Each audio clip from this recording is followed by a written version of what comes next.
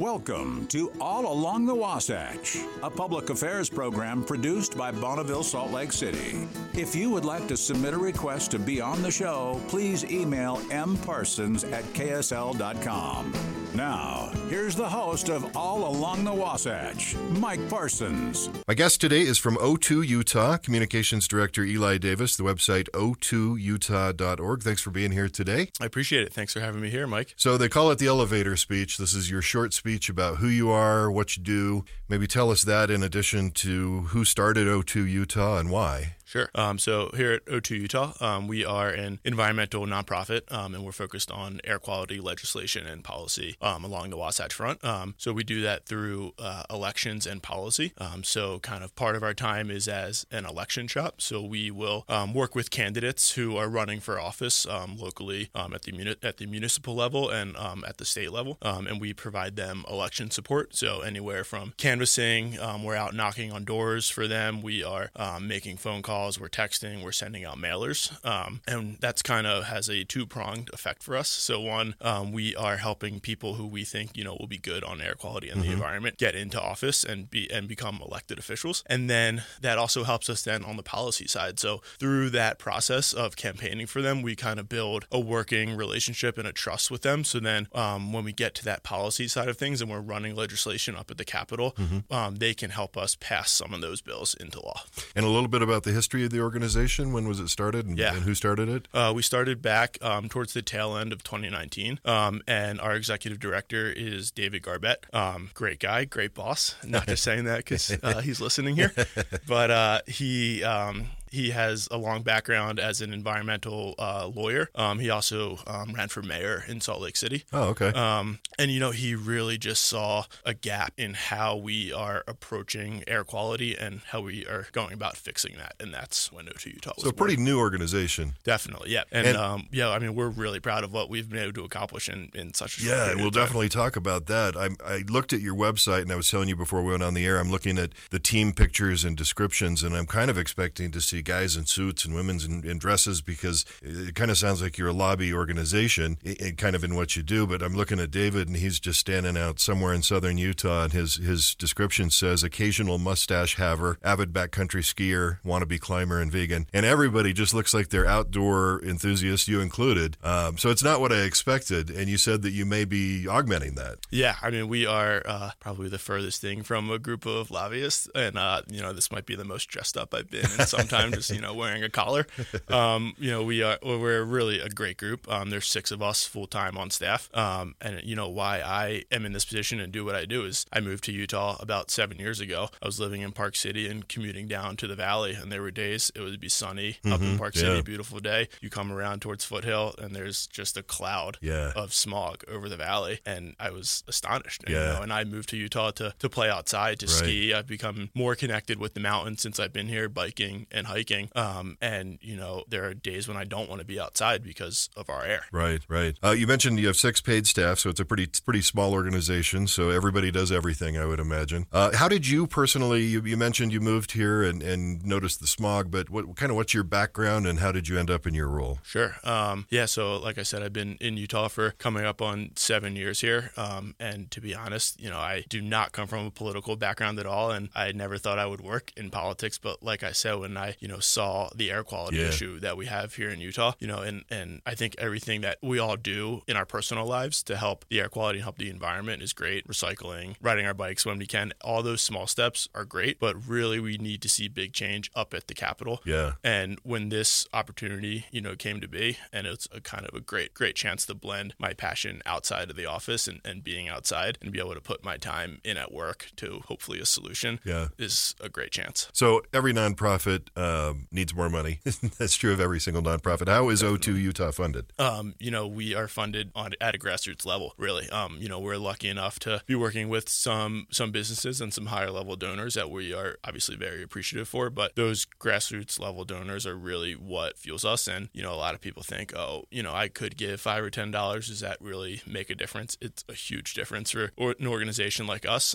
And one of our big goals, our development director, Greg, will be happy with this little plug here. here, but we are, we're really trying to get some more sustaining donors. We're calling those monthly donors. So, anyone that's able to contribute $5 or $10 a month or even a couple times a year, that really goes a long way in what we're able to do in elections. It helps pay for mailers. It helps pay for time, texting voters to get out to vote in elections. It helps pay for our time up at the Capitol to see these incremental changes happen. So we know about the inversion in winter. That's probably the biggest air quality issue we have in the state. But what other issues are there? Yeah, obviously, wintertime inversion is the big one, and that is something that we were able to address during this session this year, which I'm sure we'll get to here in a little bit. And then, obviously we just saw wildfire smoke coming in from up north in Canada, and, there's not a ton we can do there. I certainly don't have the answers there, but that is why it's so important to be able to address the things that we do have control of, and that's stuff like, our pollution and our emissions that's contributing to the wintertime inversion. I don't completely understand the inversion. I don't know if you do. It's a high pressure trapping that air below it, and so all of the pollution doesn't have anywhere to go. Is that basically what it is? Exactly, yeah. So we get, these high pressure systems when there's no, weather or snow or anything. Luckily, we were able to avoid a lot of it this winter with how snowy and how frequent we had our storms rolling in. But it essentially just traps all that smog and pollution and emissions in the valley underneath a layer. It has a lot to do with temperatures of what's coming in and what's sitting in the valley. And I remember during COVID, I don't know if you lived here during COVID, but that whole situation set itself up, but we didn't have the inversion because everybody was staying home. Yeah, so that's a big part of what we're targeting is transportation. So if we can get into a little bit here, our big legislative goal is called Prosperity 2030, and that's to reduce emissions by 50% across the Wasatch Front by 2030. And that's we're looking at three different effects there or causes there, really. And transportation is a big one, along with homes and buildings and point sources, big manufacturer, big polluters in the valley. I know I talk to people, and a lot of people will say something along the lines of, well, I just drive one car and I just drive to and from work, so I'm not going to make a big difference. You guys should really be going after the big polluters. But how do you convince somebody who's on that transportation level, if we all did it, it would make a difference. But how do you convince that one person that it's worth putting forth an effort? Sure. In a sense, they are right. We do want to go after the big polluters there. But again, individual action is really important here. And again, transportation is a huge one there. We are looking at ways to make to get older, dirtier vehicles and big diesel trucks off of the road. Only 10% of vehicles cause about 50% of the pollution coming from vehicles, and that's just those older models. So when you go get your emissions tested, if you have an older car, you have a lower threshold to meet to pass that emissions test. But again, individual action is really important. And we're looking at ways to get newer cars and EVs, electric vehicles, incentivized so more people can be driving cleaner cars. Yeah, just saying, it would be great if everybody would do it is one thing, but if you can actually put some financial incentive behind it, then I think that really moves the needle. Sure, yeah. And I know Denver's looking, I think they just adopted a program in Salt Lake is looking at something similar to make e-bikes more affordable too. That's a great way, just if you have a short commute to anytime you cannot be burning gas in your car is a great opportunity to take. Or I would think, continuing the work at home that we all started during COVID is a big contributor too. We're finding people can do work from just about anywhere. Yeah, absolutely. Telecommuting and, as you mentioned during the pandemic, some of those emissions were down from transportation. Yeah. So your big win this year, House Bill 200. Tell us about how you've been working on that for pretty much almost as long as the organization's been in existence. Yeah. So I mentioned Prosperity 2030. So that's our overarching legislative goal. And HB 220, we're causing 220, that's really phase one of Prosperity. And it's a huge win for us. And we went into the legislative session with this big 60-page bill that pretty much covered all of Prosperity. We were hoping we were going to be able to, in one fell swoop, achieve everything we wanted. We quickly realized that was not the way to go about it up at the Capitol. So we scaled back and we had HB 220 focus mostly on this one gas called bromine, which is considered a halogen gas. And we got pretty lucky with timing. Right as we were introducing the bill, a study came out pointing towards U.S. Magnesium, which is the largest magnesium producer in the country. They're in Tooele on the west side of the lake. And the study pretty much said that their bromine emissions increase our wintertime inversion conversion by up to 25%. Wow. One company is having this outsized impact on our inversion. So we had already had bromine as part of this 60-page bill of HB 220. So we said, okay, let's focus on bromine. If we can get bromine cleaned up, that's a huge win for us. And we were able to do it. It went back and forth through the House and Senate, through all these committees. It passed. It was getting, the bill was getting cut down to just the study. We were able to add these provisions back into it that we wanted to see. And so what it does is the Division of Air Quality now is to identify all industrial sources of halogen. So that's gases like bromine. And they have to set a limit on those halogens by the end of 2024. And then they set a tech-based standard for how bromine can be eliminated. So pretty much they go to these companies and they say, here are the tools that you have to use to reduce your emissions. And then all those emissions limits have to be in place by the end of 2026. So, that's not too far away. We're really happy with that bill passed. Change with the government is slow and it's gradual. It certainly is, yeah. So to be able to see, we'll see the effects of this in the next couple of years. That's great. That's a great start. And so I would imagine you're kind of reevaluating the rest of your plan and how you want to go about it. Yeah, exactly. So, like I said, that was really phase one for us of this big prosperity plan. We're already, obviously working for the 2024 legislative session coming up to go after, some of these transportation issues. Homes and buildings is another really big one. So how we're, heating our homes with some of these older appliances, trying to convert to newer, cleaner, and clean energy as well. So you said, and you kind of explained it, that your focus is on elections and then policy. So helping the right people get elected and then having the policy for those people to put into place. But you also mentioned it's not just at the state level. You are actually supporting municipal candidates. Yeah. So we have municipal elections coming up, later this summer and into the fall. And, that is a huge way to see action, really at a small local level. We were just speaking with one of our endorsed candidates, Dan Dugan. He's running for Salt Lake City Council in District 6, I believe. So that's up on the East Bench, kind of in the Foothill area. And one of his big goals is looking at transportation. And he mentioned something as simple as, making it easier to cross Foothill Drive by foot. And that, like we mentioned, getting cars off the road. If it's a little bit bigger picture here, but, we're so reliant on cars, and part of that is on us, but also part of that is on how our cities are built. So if we can make cities, just more accessible by foot, by bike, that's just a way to reduce our emissions. And that starts at the municipal level. And we're seeing some of that, like Daybreak, I think, is an example of where that's been thought about. And then The Point, which is going to be happening at the point of the mountain, I think they've considered that everything would be within walking and biking distance that you would need in your daily life. So that kind of stuff moving. And you have enough of those little pieces together, and it really adds up to something. We're speaking with Eli Davis. He is the communications director for O2 Utah, and the website is O2, You have a report card that you put out, and I was looking through that, and I noticed that there's, people that did a great job, people that didn't do a great job, but that you also included some things like best hair and best shoes and best socks. I thought that was a nice touch to keep it kind of light. We did, like you mentioned, we're not just a bunch of stuffy suits in our office, so we do like to have fun. But yeah, the legislative report card, it's really an opportunity for voters, for citizens to know how the people who represent them view air quality and view the environment. So what we did, our policy director, Eliza Cowie, did a great job on this. We reviewed 36 bills related to air quality, water, environment, transportation, and we graded all the representatives based on how they voted on those bills. So like you mentioned, we handed out a couple of awards. So our MVPs went to Representative Andrew Stoddard and Senator Kirk Collimore, who were the two sponsors of HB 220. So obviously, those, when, we throw out the word, they champion the bill, but they really did. Like I mentioned before, this bill went through a lot of ups and downs. They remained steady. They worked their magic up at the Capitol to get it passed. We also named Representative Tyler Clancy as a rising star. He's, I think he's 25 years old, down in Provo, and he's showing a real appetite to work on climate and on air quality issues.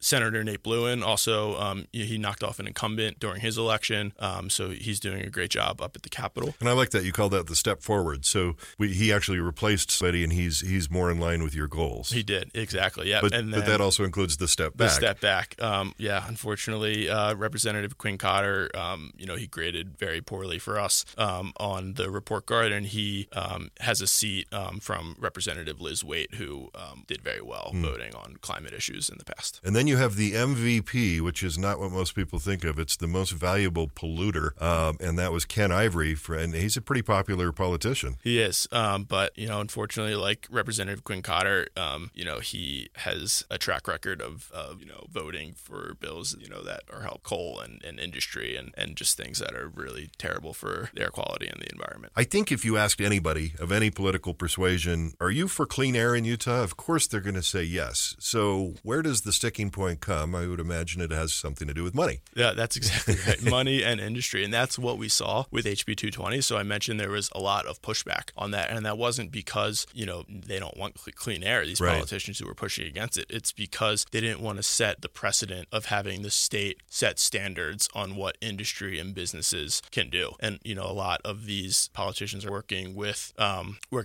folks from industry, or they work in industry themselves. They work with lobbyists who are backed by industry. So a lot of it, is money. And of course, it's politics. It is politics. So it's not so much anti-clean air, it's more anti-regulation is kind of their stance. And we should mention best hair went to Representative Joel Briscoe, best shoe, Stephanie Pitcher, and best sock game, which those are some good socks, Andrew Stoddard. So those are some nice awards as well. They are, yeah.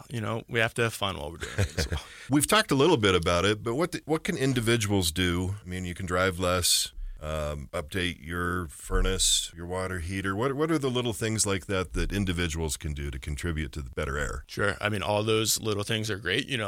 Anything you can do to lower your carbon footprint and your emissions is huge. And obviously, we encourage everyone to get involved with us, to come to these events. If you are already an active voting citizen, I challenge you to take that next step. Write your representative.